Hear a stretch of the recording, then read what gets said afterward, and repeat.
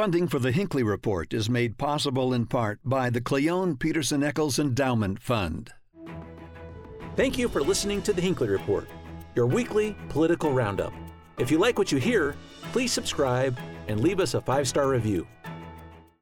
Good evening and welcome to the Hinckley Report. I'm Jason Perry, director of the Hinckley Institute of Politics.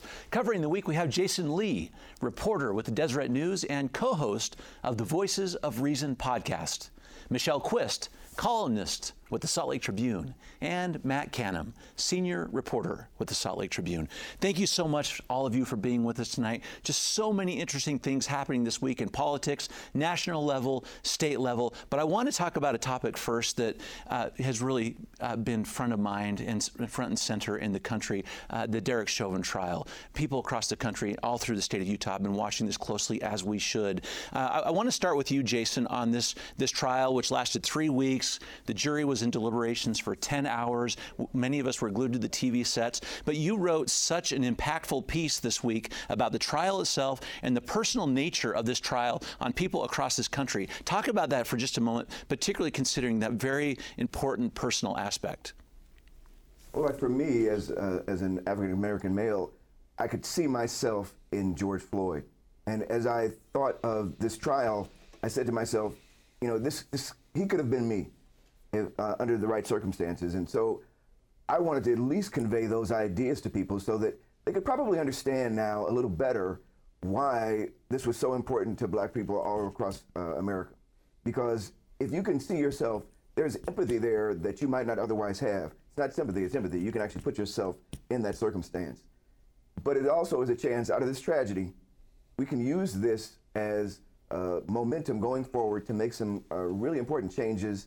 And this is actually an opportunity for the police community and law enforcement to make their lives easier by taking some steps to prevent these kinds of incidents and to build a better sense of community and trust of the law enforcement community with the people that they serve.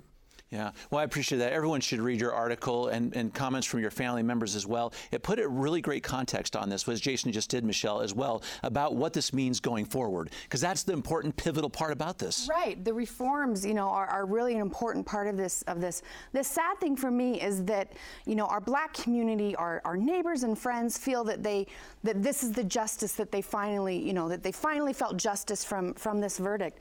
This is not the justice that we need and that we want. The justice is not being there in the first place. The justice is not being treated disproportionately or being racially identified. Or, you know, that's the justice that we need, not a guilty verdict for doing something that you shouldn't have done in the first place. Mm-hmm. That's where we need to be. Well, this is leading to some reforms, Matt, in the state. Let's talk about some of those, because the governor did have a ceremonial bill signing this week. He signed numerous pieces of legislation. Talk about a couple of those and the impact and significance of all these bills coming together. Yeah, the timing was an accident that he had the ceremonial bill signing the day after the verdict came in. But if you think back, this came from a summer of protests, a lot of serious conversation, and a series of bills in our session in January. And some of these bills will increase training for mental health, de-escalation. Mm-hmm. It will make it so a law enforcement officer is not supposed to shoot someone if that person is suicidal and can only hurt himself or herself. There is a bill that will require the state to track use of force, which I find to be disappointing that our state doesn't track that data already. But this will allow us to know more about when police pull a weapon, aim it at someone, fire or not, where you can see, are there things we can do to change these circumstances before there are instances with law enforcement and the public that we don't want to see. Mm-hmm. Jasen, I'm curious how you think that particular bill, and the one that Matt was talking about is Angela Romero's House Bill 162, and the training was this, on mental health, other crisis intervention responses, arrest, control, and de-escalation. Those are the areas of training that are going to be areas of emphasis going forward. Put that in perspective, the impact you see that having, and what is needed next. I would say let's start with the mental health part first. Police are asked to do so much, and to be honest with you, I think they're asked to be too much for them to be effective at all of what they do, and their job is so important to every community where they serve. So if there's a chance to maybe use some of the money that police get and maybe add to it some mental health advocates that they can call into situations when it's possible to help de-escalate those situations, and it'll be someone who has better training in how to make those situations potentially come out a little less violent. And this helps, obviously, the police. It helps our community. That's a great chance to really do something well. De-escalation is so important. I've been on this earth a long time. I can't say that I've ever been in a situation where I felt threatened enough that I needed a gun. And I've been a lot of places in this country and around the world. If you're a police officer, I know that it's very tough. You don't know what's going to happen in various situations. However, I do think there are opportunities if you put yourself in the situation, not as a police officer, but as a human being. How would you handle that then? Chances are you wouldn't have a gun. You would have some other way. You'd use a better mental approach, a more psychological strategy, so that you could figure out a way to make sure that everything happens in a way that's nonviolent. The more we work on not using force that puts people in the hospital, that potentially makes them lose their lives, that's the way we need to go. We need to figure out ways to solve things peacefully at any time possible, rather than you, like Matt mentioned, having to draw your gun. Once you draw your gun, things are out of control, because now anything can happen. If you can figure out a way not to have that happen, that's better for all of us. Yeah, what I hope these reforms accomplish with the training is a different expectations on what is reasonable, on the amount of reasonable force to use in certain situations. I hope the expectations of that for police becomes different, and because it's not reasonable to shoot somebody in the back as they're running away, or to use chokeholds, or to put your knee on the neck. So I hope the training results in different behavior, which results in different reasonableness standard for their conduct of what they become liable for. Mm-hmm. So Matt, I want to get to these key points here, because it does get to law enforcement now when it comes to that training and those kinds of things. I want to read a quote from our Department of Public Safety. Lots of people put out statements after the verdict came forward, but this is one I want to get your comments on, because it really requires a lot of effort from a lot of people, including law enforcement, as we were just talking about. From the Department of Public Safety, they said, over the last year, we have worked to build important relationships with stakeholders in the police reform movement, spurred by Floyd's death. Our outreach within the multicultural, social justice reform, and religious communities in our state has led to numerous codified reforms, both in policy and law, to which law enforcement officers statewide are now held accountable. Talk about that statement, and if the message is being received that we've just been hearing about from all of you today. What that statement shows is that Floyd's murder was a turning point in our nation. It happened in Minneapolis. It's impacting things in Salt Lake City and in Utah. And what law enforcement is doing there is acknowledging that they have a problem, that they have communities that they interact with that do not trust them, that they need outreach, that they need to listen, that they need to think about, are there better ways to do the job that we are asking them to do? And I think, what we need to consider as a society, that we're still in the starting point of this. This verdict doesn't end anything. These bills that were signed do not end anything. These are ongoing conversations. As the Department of Public Safety rightfully points out, we still have a ways to go. We do. I hope it's an acknowledgement, of a problem. I'm still not convinced. Our congressional leaders heralded the verdict as justice served. I think if the verdict had been not guilty, they would have said justice was served. The system worked. There's still not this, Representative Owens specifically, he said justice was served, but earlier this year he said there's no black and white issue. It's just a problem of how we treat each other. There is a black and white issue, and until we can acknowledge that, I don't think that these reforms are going to work. Mm-hmm. I want to jump in here real quick. Well, Michelle said, I think that's a good point. However, I want to say that there's a lot of this means there's this disconnect between police and the communities they serve, because in Minneapolis, I hate to say this, Minneapolis got a lot of problems, obviously. They had a situation earlier when a Somali American police officer shot and killed a white woman who actually called for help in police. She came up to her car. He shot across his partner and killed her. And she was obviously unarmed, and she was in her pajamas. And he ended up being convicted as well. The police departments around this country need to not fear the people they deal with every day. I mean, there are some people who are bad actors. Certainly, you got to be careful.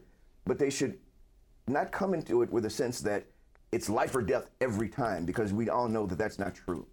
And the more they can work with figuring out how to understand situations that don't have to involve them pulling a taser even, certainly not a gun that can end someone's life right then and there, we got to work harder at that. They have to work harder at that. And if the police can figure out ways to do it in a better fashion, they will solve a lot of their problems. They will gain more trust, and the attitudes that they feel are happening won't necessarily be that way, and there'll be more trust, there'll be more, a better attitude toward them in general. And I want that to be the case, because I know police officers work really hard, and their lives are just getting harder and harder when these incidents happen. But in some ways, they can help themselves if they work hard enough at it. Mm-hmm. Critical conversation. I'm glad we're continuing it as well. I want to get to a political question and some issues that have come up this week, because it's interesting when we talk about our elected officials, how they're responding to this, to so many other things. There is an organization out there, the Cook Political Report, puts out every year. It talks about states and how they're trending. More red, more blue, more purple, maybe. I want to talk about what happened in Utah, Matt, because this came out this week, and it's interesting. Of course, Utah's still on the red side, right, but maybe less so is the interesting question. So I want to talk about a couple of our districts here, because the Cook Report came out, and the way it works is they take the last two presidential elections, they find the average in the country for every congressional race, and then they compare every district by how it compares to that average. And Utah, numbers went down just a little bit from right, 2017. So let's talk about a couple of those, like the CD1 with Congressman Blake Moore. This is a plus 20R. I just want to explain that really quick. That means 20% more Republican leaning than your average district around the country. What do you make of that particular district, considering he won that particular district by 39 points? I think this is a stat that is skewed in Utah heavily by the fact that the last two presidential elections involved Donald Trump. And in Utah, if you think about Donald Trump's first race in 2016, we had the Evan McMullin independent factor, which depressed the Republican vote. And in 2020, well, Donald Trump did better in Utah. There are still a number of Republicans who were just not enthused about his candidacy, who felt that his personal behavior was a step beyond where they were willing to go. And oddly enough, these huge numbers, I mean, as you said, a plus 20 district is one where Republicans are not exactly sweating a November election. That's low. That is artificially low in Utah. Yeah, it's so interesting. Let's talk about a couple of these factors, Michelle, because you're involved in this. You've run for office yourself, which is so interesting when you see these numbers. There are other things at play here. I mean, is it right to say that the state is more blue, or is it we're just a little less red? We're a little less red, I would think. I don't think Utah's ever going to be blue. But like as Derek Brown, the Utah GOP chair, said just this week, the worries here aren't necessarily national issues. The worries should be about Arizona, what's happening in Arizona, what's happening in your district. Our voters are getting younger. People are moving into the state from California. And everybody complains every day. I hear all these California people are moving here. They're not California Republicans necessarily moving here. They're Californians moving here, so that's going to trend things differently. And, the issues that are important to people are going to also, perhaps trend more people more politically liberal. Yeah, it's certainly happening. Because if you add that, Jasen, to what Matt was saying just a moment ago, there are other forces at play on the political spectrum also. You mentioned the Donald Trump factor. Right. There might have even been from the run that Mitt Romney had before that impacted that 2017 race as well. What do you make of that, Jasen, with the sort of the changing face of the Republican Party in the state of Utah and how that's impacting these plus numbers? What I recall when I was first moving to Utah, it was such a red state, right? And it still is very red, make no mistake about it. However, there used to be a better sense of, it was less red, because if you go down to the Capitol, for many years, going back probably to the early part of the 20th century, every other governor was a Democrat, leading up to Scott Matheson. But after that, it's been very exceptionally red. So there was a time, for a very long time, that the state could see things in a more liberal fashion. And these are many of the citizens and their families are still here. So I think we just we are in a situation where it's skewed a bit. But as Michelle and Matt have said, there's always a little kind of give and take. I don't know that it's ever going to go purple, but I do think it's, maybe not rose red, but a little, darker than that even. Maybe we got a little rosé going. Well, no, I guess rosé and going to red. I'm sorry, that's what I should say. County conventions have recently had their elections for leadership. It's a leadership election this year. The State Central Committee in Salt Lake County was just elected. Only a handful of the ultra-right State Central Committee members kept their seats. Most of the members elected to State Central Committee are moderates. So, I think it's just trending towards that. Yeah, it does seem to be. Let's talk about the one district that's the closest, Matt, and that's the 4th Congressional District. And this Cook report, it was a plus 6% higher Republican than your average across the country. But that's one where Burgess Owens won by 1 point. Is that district? I mean, is that high? Would you say 6 points high is high for that district? It's a high for that district if former Representative Ben McAdams is running. Yeah. I mean, I think the interesting part of that 4th district is Mia Love squeaked in, but then she won pretty handily. Ben McAdams squeaked in, and then Burgess Owens squeaked in. I do think it's about matchups and it's about race. The race is about matchups in that area, and that if it's, depending on who runs against Burgess Owens going forward, it might not be as close, but also, and I think this is where you're going to turn this to, that district is not the next district. That's the old one. We're going to draft new ones. So I'm so curious. Anyone say, is that district going to become safer R after redistricting? Or I'd be stunned if it wasn't safer R. I was going to say definitely going to be safer R. They are tired of having these down to the wire elections. They barely lost the last time. They barely won the time before that. They got to figure out a way. And sadly, to me, this is what's wrong with our system. It's gamed because whoever is in charge, whether Democrat or Republican, they make it so that these are districts they can't lose rather than making a true sense of whatever is happening in their state. If they just ran them in a way that was just more about making the districts even rather than these crazy looking snake-like things they got going just to make sure that they have the right amount of Republicans in those districts in this case. That's not fair to the voters, I don't think. Yeah, they're going to have to walk a fine line there.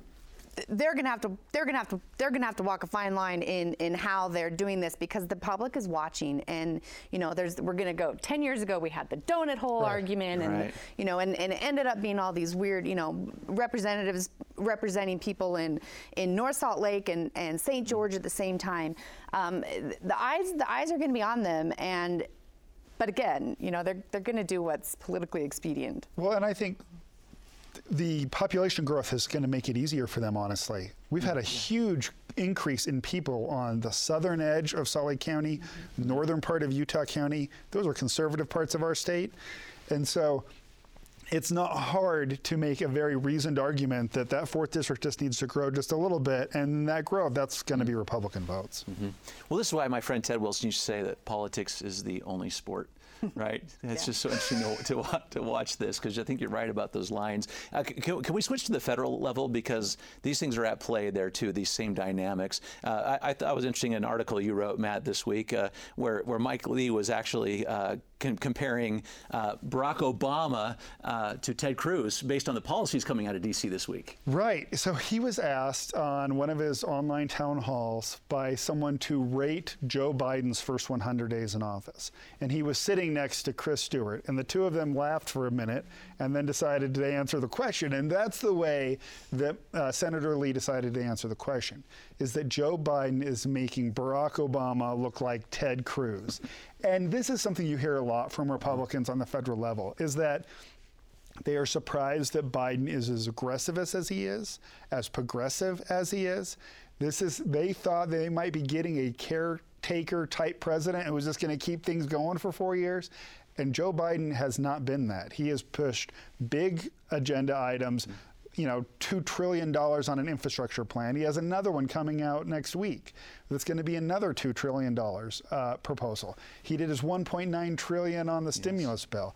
He is being aggressive, and that is surprising some Republicans. It truly is. And some of this effort is manifesting itself in other ways. A couple of big initiatives just this week I feel like we've got to talk about because Utah is going to be hit by this. So, Michelle, earmarks. Can we talk about earmarks for just a second? Because this is what we're seeing on both sides of the aisle, and in the House and the Senate, there's a little bit of a divide. Earmarks right now are gone. There was a day where this is how you grease the skids of the political process, as some people said. Right. The ban's gone, but the House has voted to remove that ban. The Senate voted to keep it. Right. No, and Utah, the Utah representatives that were for, let's bring the earmarks back, and Utah senators like, no, this is good. Listen, I understand the earmark argument, but Republicans haven't been, conservative in their spending for decades. And so until we can get back to conservative in spending as we're supposed to be, or even I would love to see a balanced budget amendment, which would never happen. I don't think they get any credit for saying, earmarks aren't great. Let's make sure that we don't use them. Let's stop spending or bring spending down just in general, but higher conversation here. Just so people get how this works, right? This earmarks are essentially where a member of Congress gets to pick a pet project and put their name on it and say, look what I did for the people back home. The House Republicans voted to bring them back. The Democrats in both the Senate and the House are bringing them back. It's the Senate Republicans, led in part by Mike Lee, who said, we're not going to vote to bring them back. But this is Washington, it's politics, it's not set in stone. That was a non-binding vote. Senate Republicans can still get earmarks. And what you will see happen in Utah is, yes, Mike Lee's name might not be on a project and Mitt Romney's name might not be on a project, but none of Utah's members of the House have said they're not going to ask for them. So you'll get these pet projects done by House members. There will be in a big vote that will come before the Senate. They'll approve it. And so Utah will still get its fair share. Mike Lee won't put his name on it. Yes, and it's instructive that they're not even calling it earmarks now. This is congressionally directed spending. That's right. Right, which is the way, which is true. So Jasen, our elected officials have come out with statements. It's interesting. Mitt Romney himself talked about earmarks are rife with waste and abuse. So he and Mike Lee both actually signed a letter saying that they would stand against it. But what do you make of that of kind of that position where it puts the state of Utah, particularly given what Matt just said, which is it's not exactly binding on them. They can still find ways. I think this is what was politically expedient for both of those gentlemen, because I believe they can say that, but they know they're going to lose. They know that they're coming back, or there's a pretty high likelihood of that to happen. Personally, I think I can understand why they would say that it's, as Romney described it, there's always been a lot of waste and these pet projects. Some of them are useful, but some of them are the kinds of projects that didn't necessarily need to happen at such a cost. But since spending doesn't seem to be an issue anymore, I don't know how they can get past the fact that the Democrats are so heavily in favor of it, since right now they control both houses to some degree, even though it's a very close one, particularly in the Senate. And this is what I'm saying. Republicans are going to keep losing credibility. We can't say we're conservative if one of the main planks is fiscal responsibility and limited spending until we start limiting our spending. What kind of campaign issue is this, Matt? I mean, particularly given there seems to be a little bit of a showdown, House and the Senate, even in our own state. I think it will actually serve all of our members no matter what they do. Yeah. And this is like, it's a win-win-win-win-win all the way around. If you're Mike Lee, you pull the fiscal conservative, you stood your ground. But if you're Blake Moore and you're a new member of Congress and being a backbencher in the House when the Democrats are in control, what are you going to tell people you did? If you could say, I brought this project to Davis County, or I brought this project to Ogden, I did this. My name's on it. I'm the one that got this for you. That is helpful for a politician. There's a reason earmarks were around. Yeah. I think it will serve both of them. Go ahead, Michelle. I was just going to say, it's like how Jim Hansen used to get so many things. Right. Yeah. Well, so it is, and if we look in the state of Utah, when Senator Bob Bennett was here, we see building after building in the state, infrastructure projects that were largely funded Yeah, and I'm just going to say it again. If you want to be Republican, if you want to keep to your principles, let's limit our spending and be responsible about it. Okay, so one final point on this. Do you see, Matt, our members of our House going back on their decision to go forward with these They're earmarks? going to ask for earmarks. They're already collecting applications now. They're definitely going to do it. I mean, the one I didn't hear from is Representative Burgess Owens. He might be someone who doesn't seek them. I still would be surprised if he didn't at that point. But John Curtis said he was against it, but he's still going to do it now that they're there. But at that time, he didn't like the idea, but he's still going to ask for them too. Yeah, such an interesting issue. It's like when you say you're against term limits. I'm against, or you're for term limits. Term limits are great, but I'm not going to apply them to me until everybody, gets to use them. Now that is an interesting point. It's true. Thank you all for your really great insights tonight on some really important and critical issues. Thank you for listening to the Hinckley Report. If you enjoy this podcast and want to help more people find out about it, please rate it and leave us a positive review.